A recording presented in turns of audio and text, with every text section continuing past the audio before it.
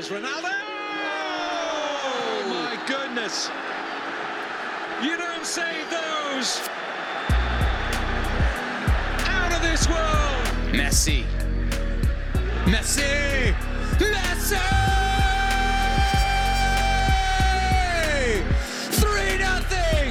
Landon Donovan, there are things on here for the USA.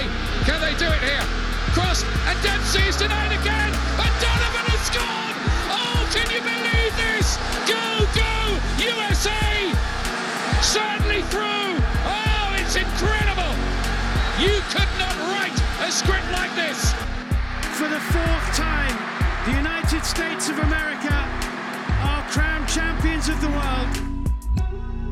From the international stage to right here at home, this is FUVFC, talking all things soccer on WFUV Sports. Who else has missed hearing that intro? Because I know I have. It has been over 2 months since we've been in studio talking footy. It's been a while since we even had an episode. We had scheduling issues for the longest time, and we took a break with the new year, but it is February of 2024, and we are talking the beautiful game, the world's game, in the city of the world, New York City. I'm James Birle, coming to you from the Bronx, the Rose Hill Studios, on the Rose Hill campus at WFUV at Fordham University. It's a great day to be talking football. It's Friday. I am with two good friends, Gino Alva, and making his debut on the FUV FC airwaves is Griffin Stevenson. It's been a long time coming. This guy knows footy. This guy knows ball. All three of us are going to be chopping it up, kicking it on this football we call Planet Earth, and it's going to be a great time. I've got to shout out Ben Oppenheimer working behind the glass today. Super stoked to have him in here. I'm not sure if he's the biggest soccer fan, but he's going to be for the next hour or so. With that said, Gino, I'm going to throw it to you first. How are you doing, my friend? Welcome back to FUVFC. It's been a while. It's been a while, a couple of months. It's finally New Year's 2024.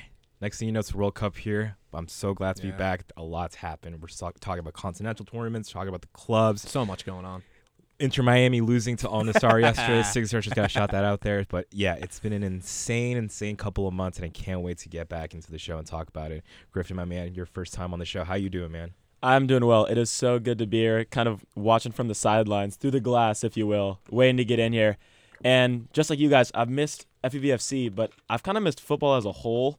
International break, month of January, not much to watch. And we're getting to the point where we kind of roll back into the swing of things, so I couldn't be more excited. We're finally getting some exciting football. Yeah. And we're getting exciting international football, too. We had the international break. The U.S. played. It wasn't the full squad. They didn't play well. They lost, and we don't have to talk about that. What we will talk about is a big match that actually happened today in the Asian Cup, as well as what's also going on today. There's going to be Nigeria and Angola playing in the AFCON, but let's start with Asia.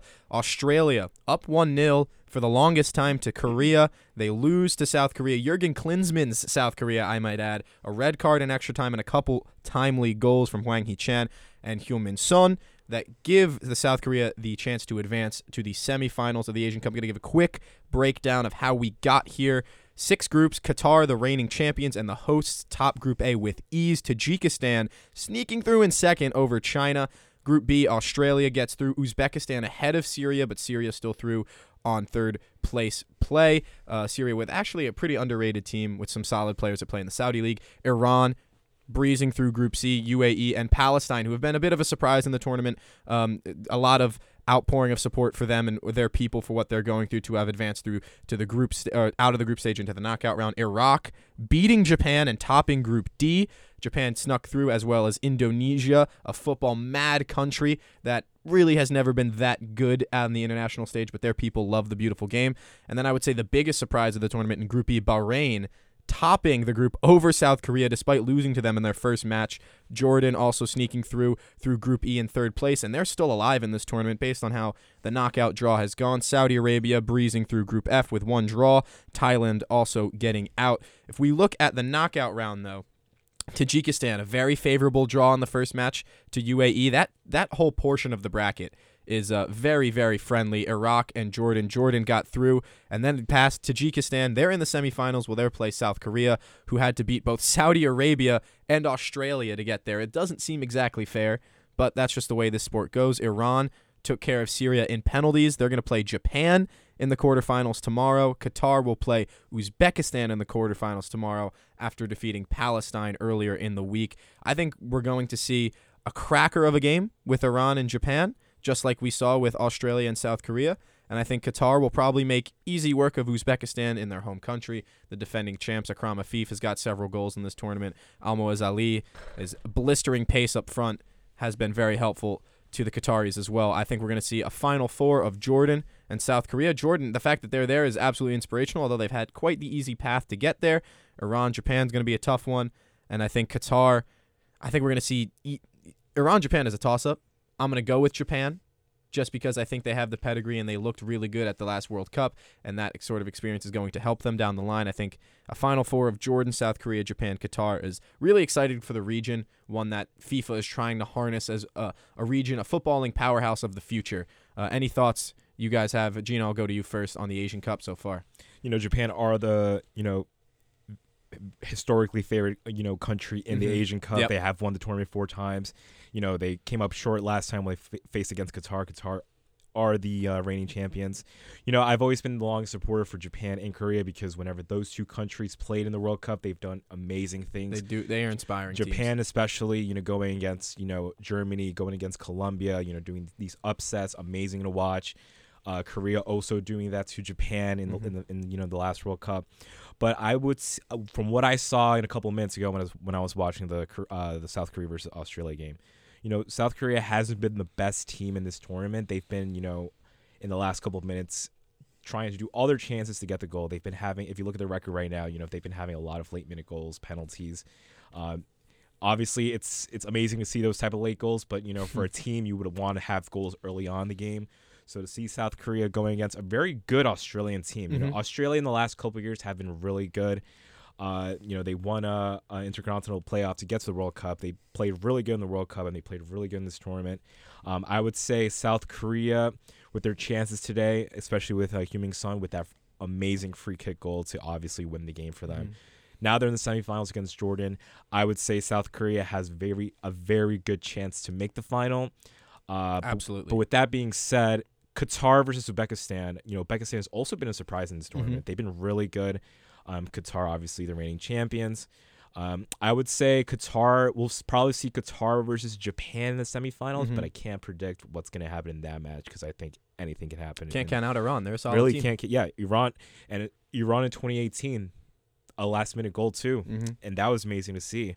But yeah, I would say this Asian Cup has been very good. Unfortunately, the time zone for us, it would be like 6:30 a.m. games, so we couldn't see all those type of games. But this AFC Asian Cup has been really good, and I can't wait to see what Jurgen Klinsmann's South Korea does in the semifinals.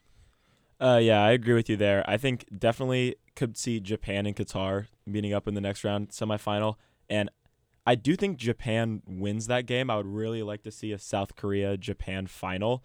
I think that'd be very good for the sport. Awesome. Yeah, very good. Both of those regions, because I'm going to be honest, I kind of want Australia to make it through because that's a country that is fully getting on the football bandwagon. I mean, we saw with the Women's World Cup last year. Sam Kerr is an absolute ambassador for this game. Oh, yeah. I mean, and also they just have some of the best fans I've seen. They bring the passion 100%, 100% of the time.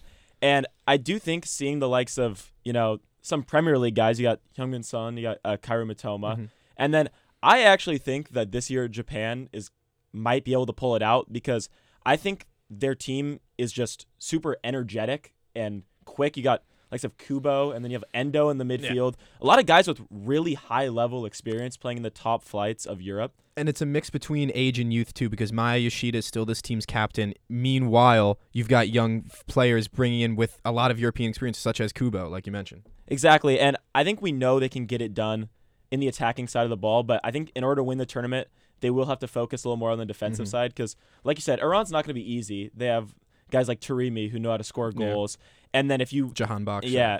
If you end up facing a South Korea, it's going to come at you because Heung-min Son has been absolutely electric this season. The only thing I would say is we were watching this game right before this. Some of the decision-making in the South Korean final third could be improved. And I think that's what's going to win teams this tournament is going to be the decision-making and those clutch moments, the ability to maybe slot that calm final pass into the middle for a nice finish. Yeah, I think the bullishness for South Korea to make the final makes sense given that they're up against Jordan and that they had to get by Saudi Arabia and Australia. I'm glad we talked about Australia. You know, they're making a lot of strides to becoming a proper footballing nation. They are implementing promotion and relegation at their club ranks, which is something we don't even have in the U.S., and we like to consider ourselves making the steps to getting there as a proper footballing nation as well. As for South Korea, though, Jurgen Klinsmann not exactly popular after drawing a couple games in the group stage, but then you beat two heavyweights of the region in the Saudis and the Socceroos, and I think that you build up a lot of confidence in that. Japan, of course, on paper, they're the toughest team in this region, but I think maybe the second or third toughest team is Iran. So that one could go either way. To be in the Arab world for Iran is going to help them surely. To be at home for Qatar, you expect them to get by Uzbekistan, and then they're going to be in Doha, in the capital city, for the semifinal. Should they get there, they're going to be a tough team to beat too. I really think that the Final Four is going to heat up, and this is going to be something we have to keep our eye on. Hopefully next week we get to talk a little bit more about it. Let's switch gears. We talked AFC. Let's talk CAF. Let's go over to Africa. And this has been the Africa Cup of Nations is arguably the best international tournament in the world. You get pure entertainment. You get a Copa Libertadores level of entertainment to international football. And I love international football, guys. But sometimes in our little corner of the world, the CONCACAF Gold Cup or the CONCACAF Nations League just doesn't quite have that allure, doesn't quite have that passion. And quite frankly, the football here is just better. In Group B, you have Ghana out. That's a team that was at the last World Cup and almost got to the knockouts, if not for some good football from South Korea. In Group A, you've got Nigeria and the Ivory Coast, who are the host nation, who've only just barely made it out of the group stage, finishing below Equatorial Guinea. An afterthought in the world of football. You've got Guinea sneaking through in a group with Senegal and Cameroon picking up a win and a draw. Who saw that coming? Angola finishing ahead of Burkina Faso. And in last place in Group D, behind Mauritania, Burkina Faso, and Angola, is Algeria, a footballing powerhouse. Tunisia, bottom of Group E. Mali topping the group with South Africa and Namibia. Morocco and DR Congo, as you would expect, get out of Group F, and then the ranking of third-place teams give Guinea, Namibia, Mauritania, and the hosts, Ivory Coast, by the skin of their teeth, which it really shouldn't be allowed because they have -3 goal differential, but they get through on 3 points. And now we are in the quarterfinals. Some big heavyweights out early. Morocco, Final Four of the World Cup, out in the round of 16 to South Africa. Senegal, round of 16 at the last World Cup, out on penalties to the host nation, Ivory Coast. Egypt, who were at the 2018 World Cup and lost on penalties to make it to the 2022 World Cup, lost on penalties to the DR Congo. They're out. And the team who topped Group A against all the odds, Equatorial Guinea, lose to regular Guinea 1-0. So if we look at the quarterfinals, there are some teams that we would normally expect to be there. Nigeria's there. South Africa, maybe you expect there some odd years ago. Ivory Coast is there some odd years ago. You'd consider them. But like Senegal's not there. Egypt's not there. Morocco's not there. Tunisia's not there. There are so many big heavyweights. Cameroon knocked out in the round of 16 to Nigeria. That's a tough draw for them. I think now that we've got the teams like Nigeria and the Ivory Coast on opposite sides of the bracket, I think you can pencil in who the expected final is. But I don't know, guys. This tournament is full of surprises. We're going to have Nigeria, Angola today, Guinea and the DR Congo today, and then tomorrow Mali, Ivory Coast, Cape Verde against South Africa. Cape Verde, a tough team, by the way, former Portuguese colony. They have a lot of Portuguese influence in their roster, and they use it very, very well. Jamiro Monteiro, if you guys know MLS, formerly of the Philadelphia Union and San Jose Earthquakes, is a big part of that team as well. So I think that this is going to be Nigeria's tournament to win as it looks right now, but I would never put a stamp of approval on anything in the AFCON. You know, I haven't seen much of the AFCON matches, but going on Twitter and seeing these little highlights, it's been probably the most entertaining AFCON, and I kind of regret not watching most of the matches. Mm-hmm. But one thing that pops out for me was definitely the Morocco versus South Africa match. You're talking about Morocco, who made the World Cup semifinal, an African team making the semifinal and falling off short. But also, you know, they are the best African country in the last couple of years. But, you know, seeing South Africa, you know, South Africa is a very, important team for football fans, knowing of the 2010 World Cup, goal for Africa, goal for all Africa. It's such an amazing tournaments so far. But I would have to say I love this. These underdog teams, making Angola and all the others, and hopefully the DR Congo and Cape Verde could come up on top and get to the semifinals. But it's been an insane month of January that anything could happen in this tournament. So I agree with you, James. I think Nigeria are the powerhouse. They have been for the longest time. They can probably they can probably get to the final and probably win all of it. But yeah, it's been a very insane AFCON tournament, and I just can't wait to see who comes out top.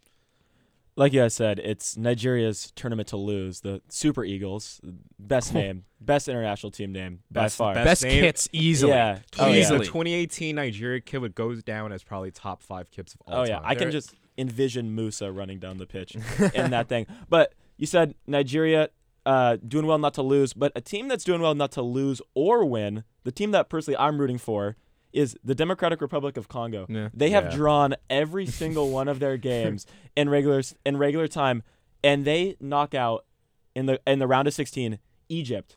Probably to one of the casual teams. fan, a team you would look at and be like, they will win the tournament. Mo Salah injured for the match, though.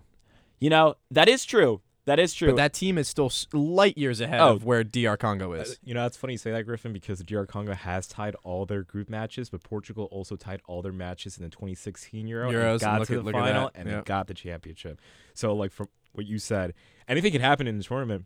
Anything could happen, but shout out DR Congo. Yeah, I mean, it's sometimes not about knowing how to win. It's about not knowing how to lose, which is all you got to do. And, I mean, it's gotten them this far, and actually Nigeria just scored another goal. Victor Osimhen with the 75th minute. Adds to Ademola Lookman, who's got to go. Like, that front line for Nigeria is scary for the entirety of this continent, I feel like. You've still got the captain, Ahmed Musa, who's, far removed from his days of playing at the top level in the Premier League. But Victor Osimhen's one of the best, forwards. I would say one of the best forwards in Europe, really. Certainly probably the best in Italy, I would have to say. And then you've got Samuel Chukwueze playing off the left of him, Lookman on the other side, and then Kaleki and Ahancho off the bench. That's frightening. Not to mention Joe Aribo, Alex Iwobi, Simon in the middle. Like, this is a team that really has pieces that can hurt you all over. The Ivory Coast playing at home, captained by Serge Aurier. They don't have quite as I would say, as dangerous pieces, but they certainly have pieces that can hurt you. And when they're playing at home, that sort of thing, especially in this region, is so valuable. Frank Kessié and Sangare and Doumbia are all players in the middle that you can rely on to give you a chance to win any match that you play against any team. And they have foundations in defense too that I think are going to be very, very, very helpful in their quest to reach the final. I still think it's going to be Nigeria and the Ivory Coast, which, culturally, those are two countries that are pretty close to each other in the west of Africa, and that's a rivalry match that I'm really looking forward to. Hopefully that is the final, and we'll again, we're going to keep our eye on all these competitions. We're still in the quarterfinals in each of them, and we're only a couple weeks away from finding out who are the tournament champions. There is a bit of a discussion to be made. I know Liverpool fans especially upset with Mo Salah getting injured at the African Cup of Nations. Jurgen Klopp has voiced his opinion on this before, and we're going to talk about Jurgen Klopp for a little bit later, but I think we're going to shift our attention to Europe, whose season, yes, in a way, is being disrupted by the African Cup of Nations and by the Asian Cup, but I think some of these teams can handle the punches better than others. One team that's certainly handling the punches pretty decently, although drawing in their previous match, is Paris Saint-Germain. A red card against Brest, who are having a surprise of a season in France. PSG still firmly in first. We expect them to finish there. But as far as a Champions League race goes, and as far as a relegation race goes, Ligue 1 has been very exciting. It's been very interesting. It's changed our outlook on France. Marseille in 7th. On the outside looking into European football. Lille hanging by the thread of the skin of their teeth. Rennes right behind them. Monaco in that little are they in or are they not? 4th place position. Nice firmly in 2nd place and Brest in 3rd. Only a few handful of points to pick between those two. Marseille maybe still in with a shout, but then you look at the bottom of the table and Lyon are in the relegation zone. They're going to be in a qualifier for relegation if they stay there. I think that this has been one of the more interesting seasons in France in a long while, even though the title race is going about how we expected it to. There's going to be some interesting stuff down the line, and this Lyon team especially still has some pretty big pieces that they can rely on that you'd think would be at least middle of the pack in France. As it stands right now, though, they could be going down at season's end. Griffin, I'll throw this one to you first. Where do you want to start in France? We're only going to spend a couple minutes in each of the top 5 leagues, but I think it's worth noticing Nice doing really well, Brest, the surprise of the season, and then Lyon at the bottom. What's surprised you the most, would you say? Definitely that Brest team. They are already midway through the season, only 11 points behind where they finished last season. They finished in 14th, and I don't really follow League that much, and I can't say if I did that I would follow this Brest team back then. So I don't really know what changes in particular they are making, but it is clearly working because you don't just make that shift like that. There's got to be something behind the club that has run them well, or somebody in that position, and it's really exciting to see because I feel like in some of these lower Power 5 leagues, if you will, the reason why they're lower is because there's not a lot of new teams coming up and making competition. I think that's what needs to be done for football in France, at least, to gain a wider audience. And it would be really cool to see that team, make the Champions League. I think that'd be really cool. They deserve some nice away days in Europe. Yeah, it's an entirely almost French roster as well, which is, increasingly rare in this day and age of football because it's such a global game and now all these teams have global scouting networks. For Brest to have been in this conversation with the likes of PSG, we sort of think of Ligue 1 as a league that, is run by just one team and one team only. And in many ways, that's fair. It's true. Because PSG, with the exception of Lille sneaking in a title once in a blue moon there, and many, many years ago, Monaco as well, it's been PSG's league to lose. They just have more money than everyone else. They run it up. With that said, though, they've sort of kind of taken the buck from Serie A in that they're the emotional league of the top 5. There are more red cards and more crazy challenges in Ligue 1 than there are in any area of Europe at the top first division level, I would say. And maybe not quite the level of the championship in England, but that's not top flight football. This is, and I think that makes for some, I would say, emotional football, which can make it more fun. I think watching a Ligue 1 match, it's not the Premier League, but it is certainly emotional. And I think that's a good segue to get into Italy, who are an emotional people. I can speak on the half of my family that are Italian. We're an emotional bunch. And I will talk first about perhaps the biggest team in Italy is Juventus, who drew to Empoli, who are in a relegation battle of their own in Serie A. 1-1, Milik got a red card in the first half, and that really plagued Juve's chances. And it was a big chance because they're 1 point behind Inter. They played one more game than Inter Milan. And the old lady now are a point back when they could have been 2 points ahead. I think that's 2 points lost for Juventus. Gino, I'll throw that to you. Now this title race, this one's going to go down to the wire. And I think Serie A has been sort of, the league that we look to have a title race now for some years. Ever since Juve sort of fell off, I would say around the pandemic, it's not been... Juve was once the PSG, the Bayern Munich of Serie A. That's not the case anymore. I think that's absolutely for the better.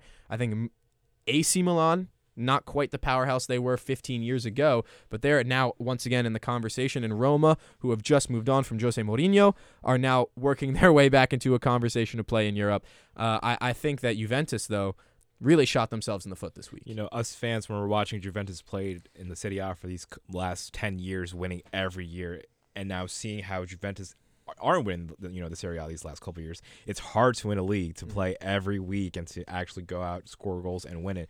So we're finally seeing, that little decline of, every team got it. My biggest surprise, obviously, so far halfway in the season is Napoli, obviously being the champions, haven't won it in, 40, 30 something years. They just haven't been really good. They haven't been dominating really good.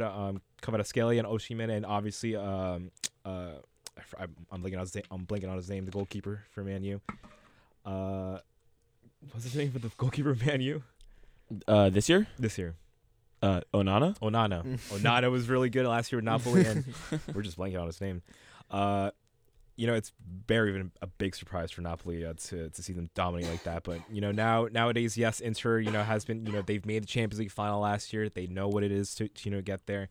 Yeah, Juventus have been through a lot of things, a lot of managerial changes, players. Obviously, with that, little scandal, financial scandals, their points getting deducted and all of that.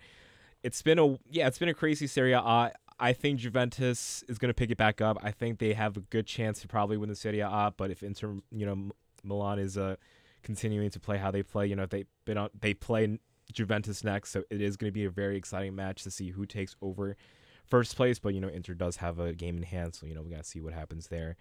But I do want to shout out Fiorentina. We haven't seen Fiorentina in a long ass time in a very big top 4 European spot. But I just can't wait to see what happens. 2 points out. 2 points out. And Atalanta with a big 2-0 win over Udinese, who are also one of those teams that taxi between Serie B and Serie A ever since the days of Antonio Di Natale. They've been really, really a struggle. They're towards the bottom. They're going to be fighting with Cagliari to stay out of the relegation zone. I will point out real quick before I throw it over to you, Griffin.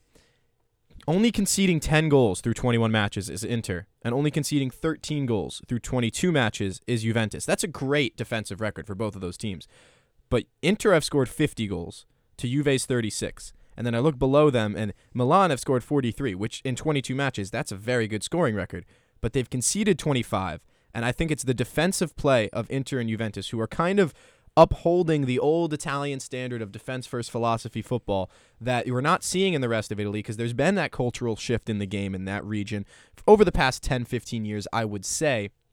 Meanwhile, Milan are scoring loads of goals, they're conceding. Christian Pulisic and Chukwueze, a big part of that up front. Juventus getting a lot of really good football from Weston McKennie, so you got to shout out the Americans. Tim Weah has been good off the bench as a winger and good when he starts as a wingback, but I don't love him in that role, if I must say. To be fair to Inter, they are firmly the best team in this region right now. They're playing that way. They've got a goal differential of 40 in 21 matches. That's just past halfway through the season. I think, Griffin, it'd be tough to say that they're not the favorites, especially when Juve blew up a big, big chance to cover some ground. Well, I definitely think being first in Serie A is something that happens when you have definitely the best midfielder in the country and Nicolo Birle. And me and my friends always talk about him. He's one of those players where, you watch him over the Champions League run last year, and he's kind of everywhere when you watch him. Defensively, in the attacking side of play too. And I think those are the type of players that you really need, like you said, to maintain a high standard of defensive play, because it allows their defenders, like De Vrij and stuff like that, to maintain their line if they can trust the people ahead of them. And I think that's very, very important. And then, like you said, Juventus, I think ever since Ronaldo left, they've kind of been missing that player up front. They have Vlahovic, but it's nowhere near the numbers that someone like Cristiano Ronaldo would be putting up in a season. And I do think they are going to be competitive, because I think a lot of people forget about them last year. Is Chiesa went from an amazing year in 2021 to a okay last 2 years, I feel like. And there was an injury involved in that. Yeah. And I've really seen him in particular come back into form. And then, like you said before the podcast, Weston McKennie's also been playing pretty well in the midfield. So I think in order for them to stay competitive, like you said, they definitely have to iron out those, I guess, attacking issues for them. You gotta score. You gotta score to win games. That's just a simple fact. I think that's the issue. I think they control matches and they don't see them out, and that's going to be their Achilles heel in terms of a title race. They'll be firmly in the Champions League, but Inter are that much,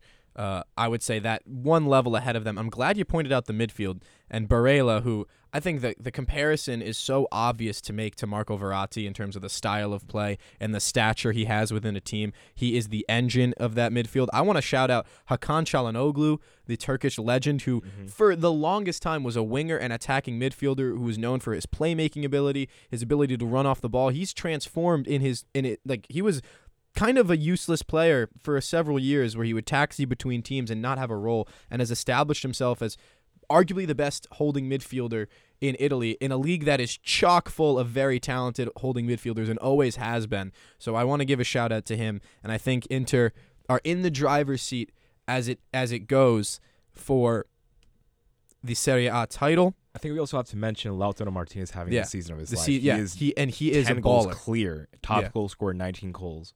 I think he's having the season of his life. They're scoring 50 goals through 21 games. That's a special record. And I think we'll leave Italy on a positive with how good Inter's been. I know, I'm sorry, my grandfather, my nono, is a massive Napoli fan. He hates Inter to death. But he had enough fun last year with the Scudetto brother. He had his glory. So I think that'll wrap it up for Serie A. Let's move over to Germany. Let's talk Bundesliga for a brief minute. And you look at the top of the table, and it says Bayer as the first 5 letters, but after that it does not say Munich, it says Leverkusen, and that is a surprise to a lot of people for a lot of reasons. Undefeated through 19 matches. That's beyond the halfway point of the season now. Leverkusen are at the top with 49 points and a goal differential of 36, which just sounds like a Bayern Munich record, but it's not. They're 2 points ahead of Bayern, and they've got, I would say, a favorable matchup this week with Darmstadt, and then Bayern have to go and play Mönchengladbach, who are not having a great season, I must say. Darmstadt are in last, and Mönchengladbach's in 12th. Bayern should expect to get points at home.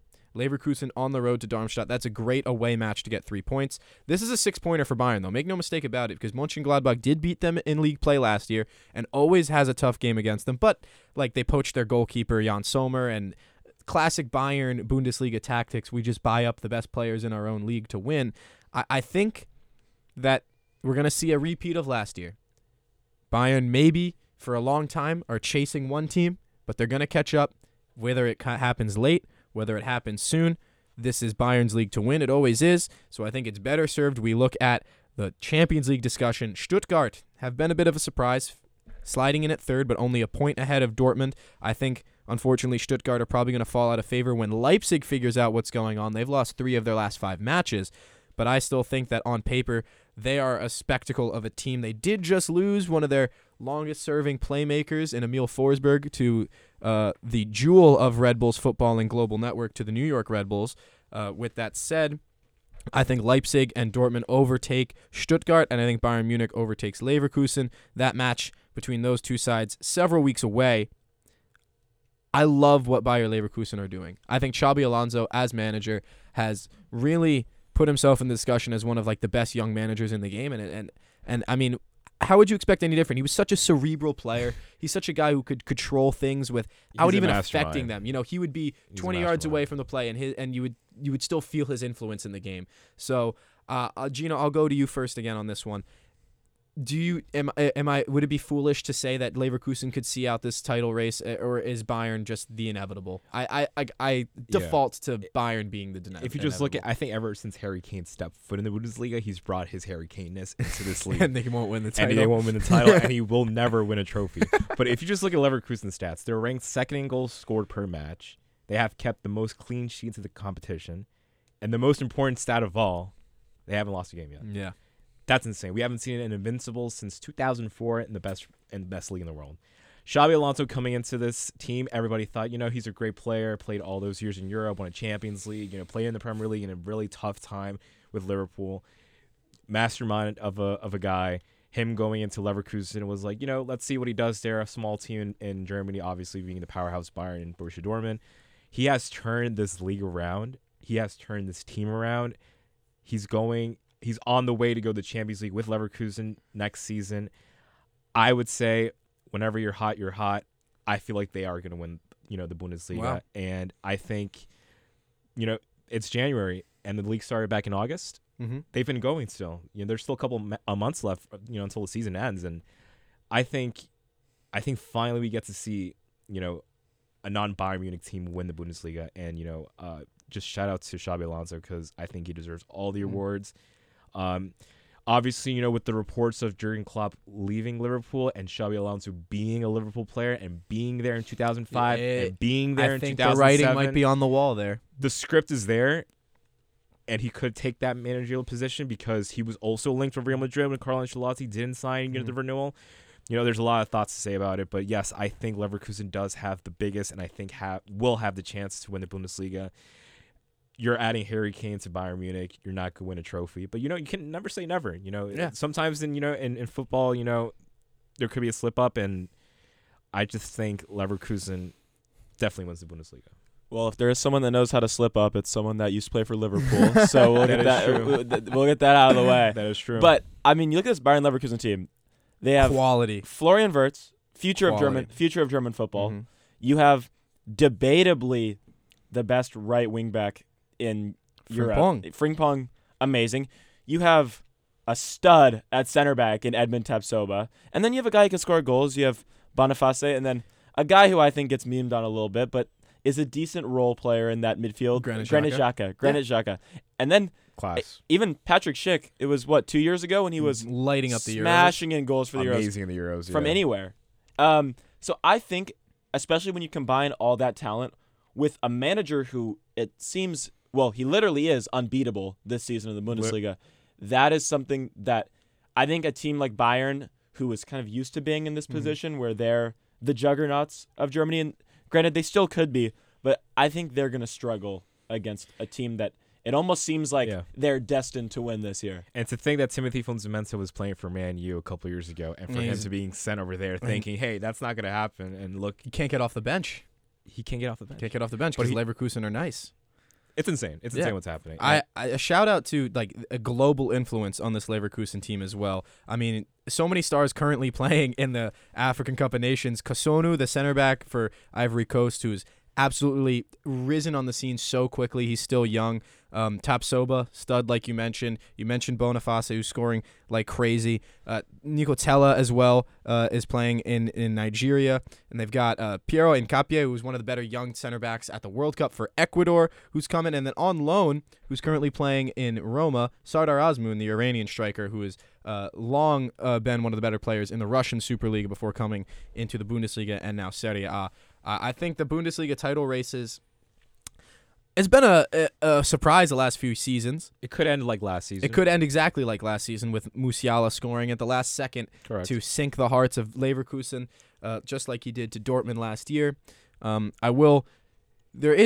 was once a very big American influence in the Bundesliga, and we don't feel that so much lately. I think Alphonso Davies was having a very tough time this season, both mentally and on the pitch. He scored in their most recent match. If I look at Union Berlin, I'm thinking Brendan Aronson, and I'm thinking where is the impact? And we're not quite feeling it yet, but we will keep our eye on the Bundesliga moving forward because that title race is heating up. Another title race that we didn't even expect to have is going on in Spain. Girona, only until last week, were in first for the longest time, and now Real Madrid have leapfrogged them, and they are even on matches.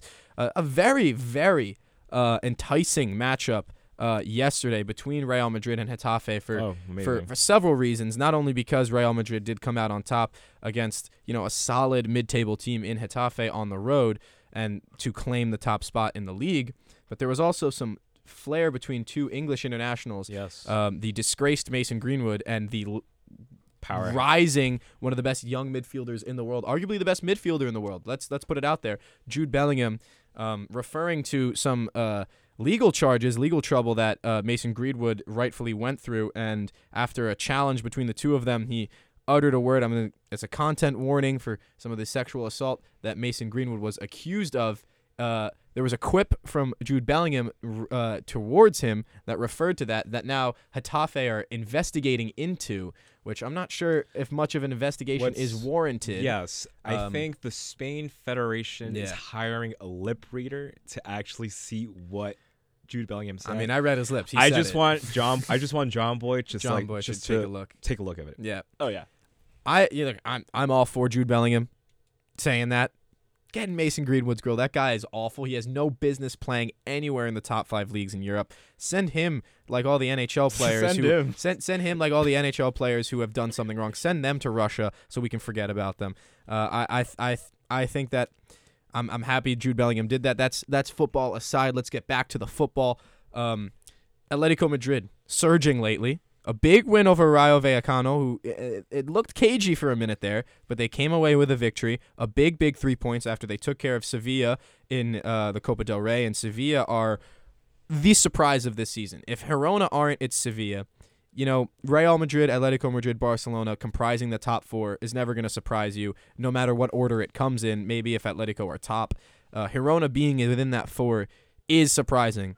But seeing Sevilla on 17 points all the way down in 16th, just 1 point clear of the relegation zone, just a couple seasons removed from being in that conversation, I would say, as one of the best teams in Spain, arguably to the level of Atletico Madrid, and now they are certainly on the other end of that.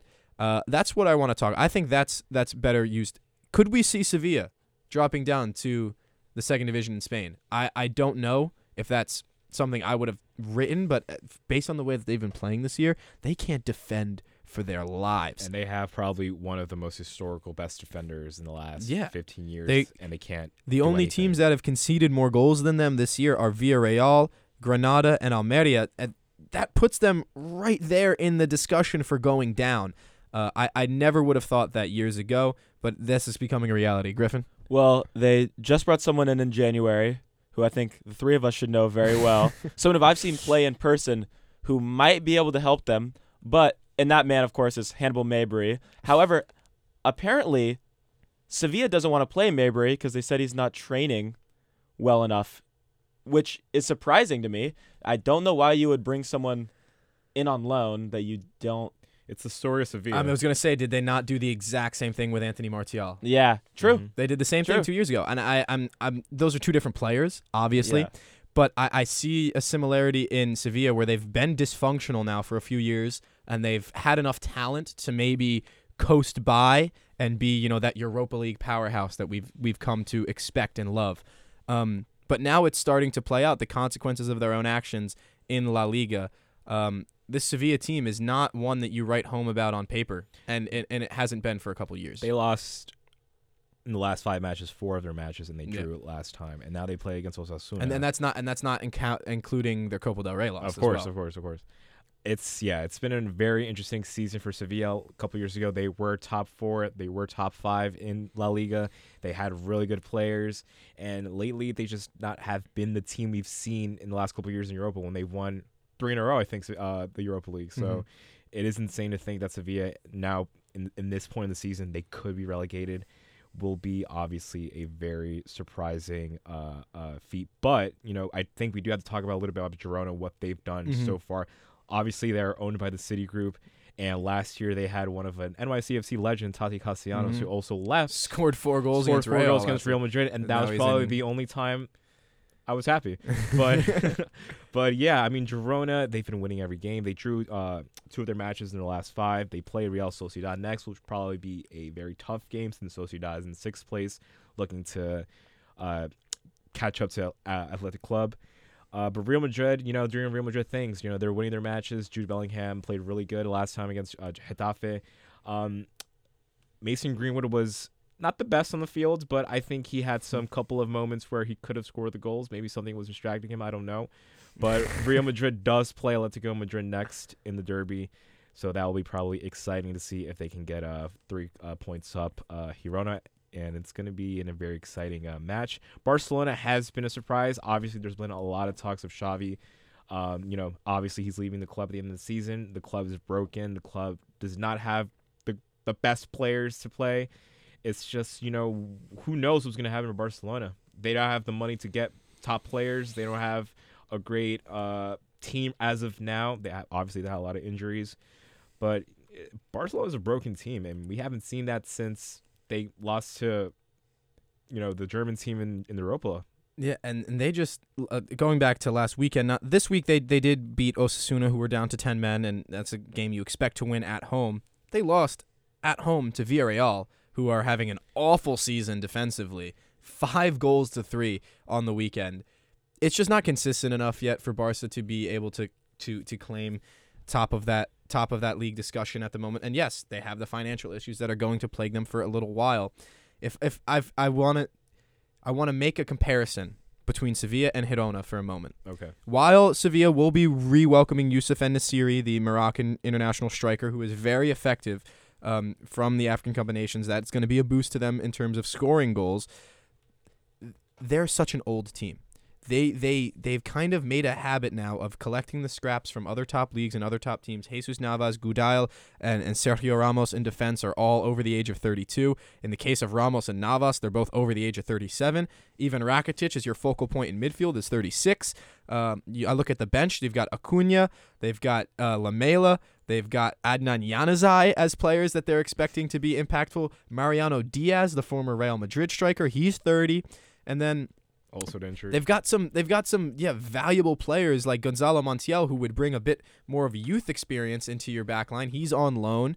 And meanwhile, I look at Girona, who have sort of done something similar in bringing in Eric Garcia to play center back. But he's 23. You bring Miguel Gutierrez to play left back. He's 21. You've got Siganov, the Ukrainian winger. He's 25. You've got Yangel Herrera, who's one of the better young midfielders coming out of South America, the Venezuelan. He's one of your focal points in midfield. This team has pedigree, unlike Sevilla, who have kind of, fell into the consequences of their habits of buying out some players who I don't want to say are washed, but are currently behind their best.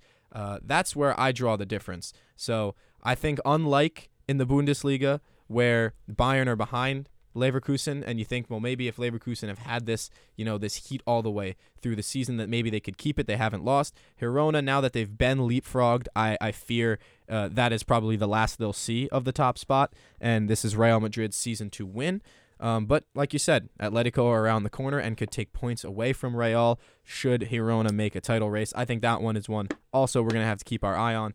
But we're going to move to probably the biggest league in the world. We're going to go to the Premier League. We had a lot of cup matches on the week, some big ones for some of the bigger teams.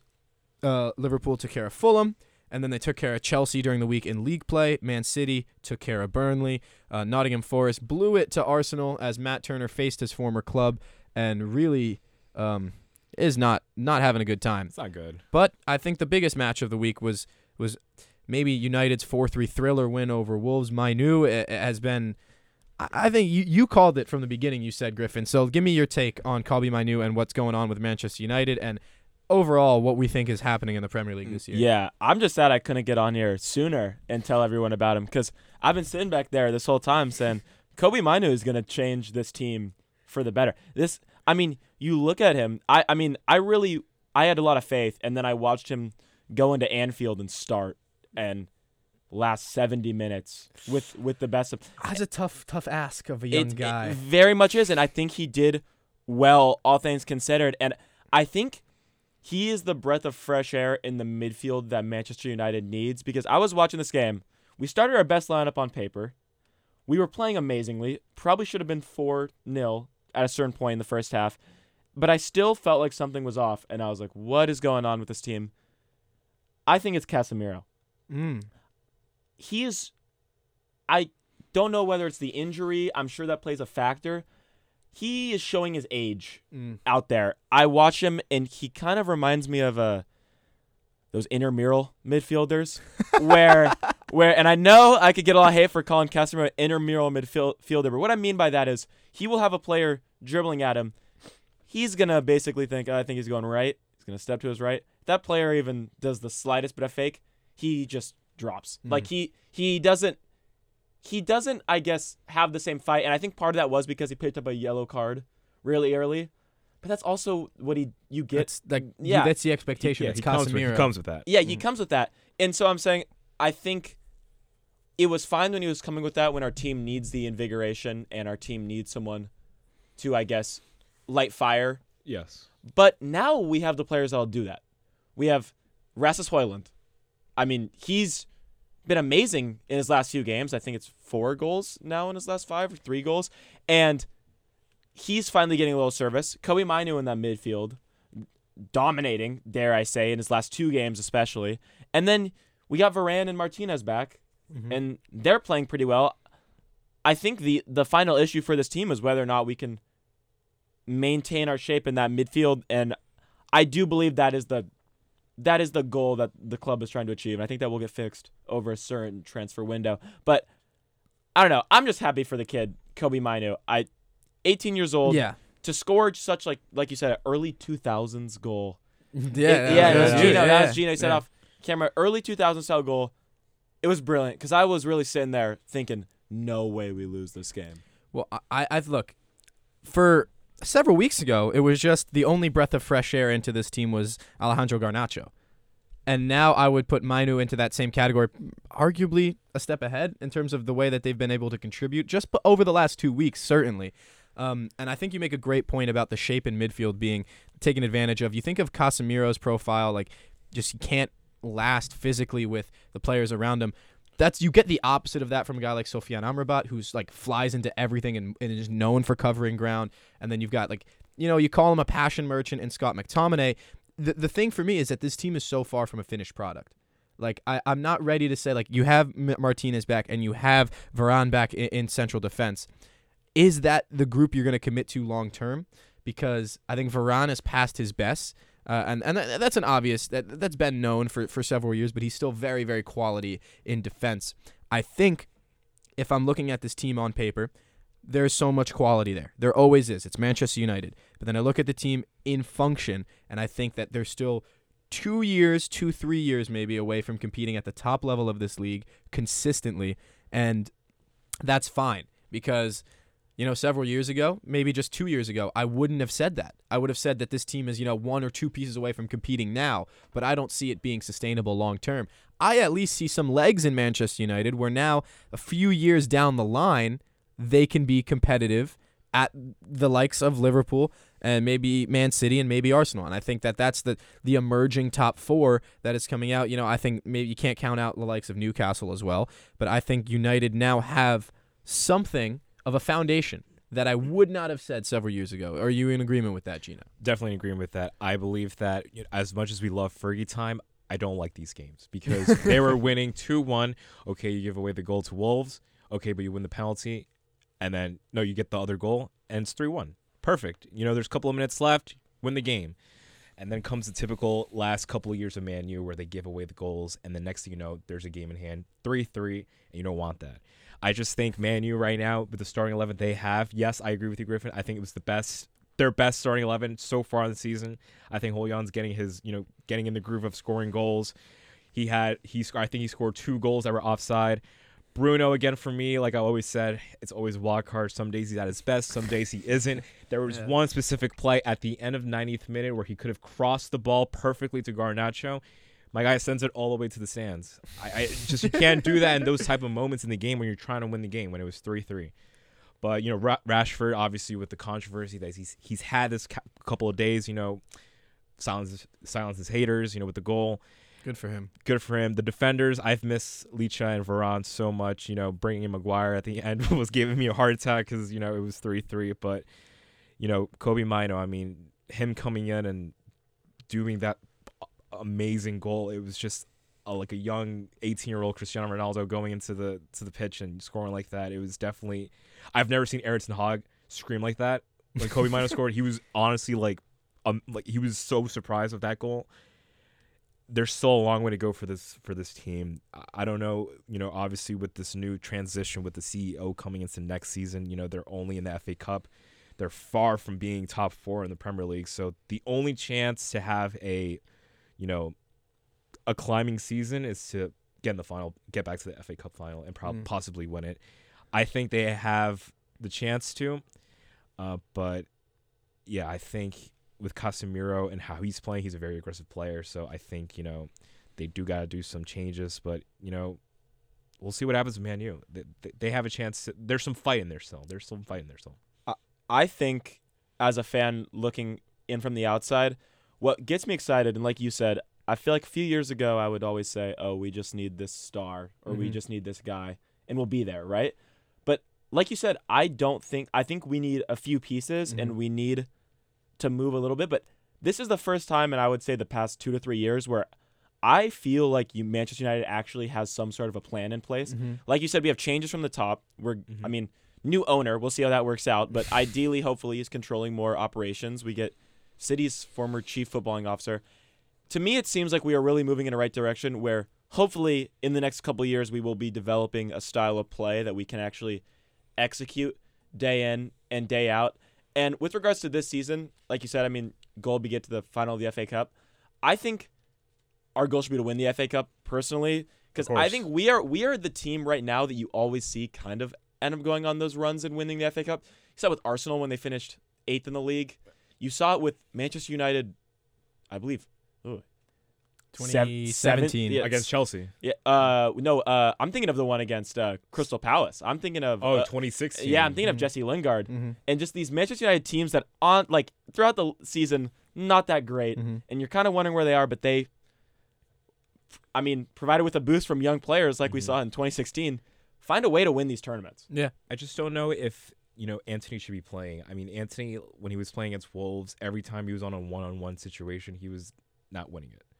And you don't want that as a winger. Well, look, that is very, very true about Anthony, in that he gets himself into those situations where he wants to take players on one-on-one and kind of trips over his own feet sometimes. I think he looks unsure about the ways he wants to attack at players. But United aside, you think Liverpool have got it? Have got the title race? It's not far from decided, of course, but you think that they're in a good enough shape. I still think City, you can't count them out. You never can. They're gonna find Liverpool tripping up points here or there. Like Liverpool will find a way to drop points to Brentford. Meanwhile, City will go on a 11-game run where they get 3 points after. Just one final couple thoughts on English football. Gio Reyna, Nottingham Forest on loan. I think that's a good move for him, because I don't love that it's Nottingham Forest, but he had to get out of Dortmund. I think it's good to have gotten out of Dortmund. I think Forest are going to be in a relegation battle, and it's going to be tricky for him to play the way he wants to play, but he will at least play. So I'm cagey about it, but I'm happy that there has been a move. We've said it before, Matt Turner's really struggling. He's got to figure it out for if he wants to be effective for the U.S. national team. Everton fell back into the relegation zone after Luton with a big 4-0 win over Brighton. I don't know if anybody saw that coming. Got to wrap things up on England, because we're going to spend the last couple minutes of the show moving things stateside. We're going to talk American club football real quick, only because I'm headed to Red Bull Arena in 45 minutes' time for a press conference today. Going to hopefully get to talk to Emil Forsberg and the new head coach, Sandro Schwartz. But in the world of football, everyone had their eyes on Inter Miami Al Nassr, thinking it was going to be Messi versus Ronaldo, and instead it was Talisca. It was Talisca versus Suarez. So Inter Miami lost 6-0. And a lot of people are now using that as a chance to dunk on both Major League Soccer and American soccer as a whole. And I think it's just Inter Miami aren't far from their own season, and Al Nassr are in the middle of their season, and I think that has a lot to do with it. But I'm also, as someone who hopes that Inter Miami aren't successful this year, I'm laughing. But let's just broadly, we're 2-3 weeks away from the start of Major League Soccer. What's one thing you guys are all excited about? I know, Gino, you really wanted to get into some of the rule changes that are happening with VAR, specifically in Major League Soccer. Well, to go on from the point of MLS, I'm very excited for New York City FC to see what they're going to do this season. They've done a lot of changes within the squad. They brought a lot of players in. Obviously, everybody's in their preseason mode. Hopefully, NYCFC can actually get back to the playoffs this year, not having the ideal season last year. But obviously, there's always a lot of games to be played there, and hopefully they can make it back. But yes, the VAR decision, FIFA also announced that, in the Premier League next season, and especially MLS this season, they're going to be implementing where referees on the pitch can actually tell the audience and the crowd and obviously TV, the decision-making on the field. And I think we saw a little bit of that against Al Nassr versus Inter Miami, where the referee actually said, there's no offsides, goal, Al Nassr goal. So I'm excited to see that. We haven't been asking for that for a long time, but we've been wanting to see some communication between the referees and the crowd. Right. Because obviously last year in the Premier League, we've seen a lot of decisions that have been really terrible, and there was no communication between the fans. Obviously, they released audio of the VAR team at work, but to see that happen during live time will be obviously pretty wild. It's definitely an Americanized kind of system, but we're kind of used to it, so I can't wait to see that. Worked at the Women's World Cup. Yep. It does. So I'm not as familiar with how they announce it. Is this basically just announcing the thought process, or is it announcing the ultimate decision? Yeah, the final decision. See, I don't know how much that really impacts it, because I would say for astute football fans, you can look at the Jumbotron, and you can look at Jumbotron, and they'll tell you what the decision is. I want to know why when you tell me, and I want to know what implemented. I mean, granted, it would be kind of ridiculous to play the full conversation of the room, but we need to find a solution to where there's not a horrible call, and then the teams can't hear it for 2 days, and then they discover it was just craziness in the room. There's also been requests of referee actually having press conferences after post-match interviews. And I'm not sure if I'm bored with that decision, but it is a change. I can tell you what the current system for interviewing refs after matches is. At each game, one press member, one reporter, so independently, not associated with either team, a reporter, supposed to be unbiased, is is selected as the pool reporter, and you get 3 questions that you hand to a communications officer, who then hands it to the referee's representative, and then they will then email you after the game, because you don't have any physical contact with the refs. And this is by the refs union, meant to protect them. And I think for the most part, that's a good idea. I think there should be more transparency in how many questions you can ask and what type of answers you get, and maybe a phone call instead of like a Zoom press conference. But as of now, the system is pretty limited to what you can talk about and what you can get in return from. Like, there was one time I asked a question of a reporter. I was like, why was there no VAR review for this player who might have been offside? And they were like, the answer was just, he wasn't. So I'm like, sometimes they're a little dismissive, but like, I get it. It's a job. You want to be protected. I'm glad you guys could humor me and let me talk a little bit about some stuff that's going on stateside. LAFC, I think, if I'm going to put out one favorite for MLS this year, it's them. They're going to bring in Eduardo Atuesta back, who to play central midfield. They're going to have one of the deepest rosters in MLS history, even if they're going to lose Carlos Vela. That is all the time we have this week for FUVFC. I want to thank Ben Oppenheimer for hooking us up with the production today. Gino Alva, as always, love having you on the show. And Griffin Stevenson with a hell of a debut, one that would rival Anthony Martial's for Manchester United. I've been James Birle. See you guys next week. FUVFC is a production of WFUV Sports.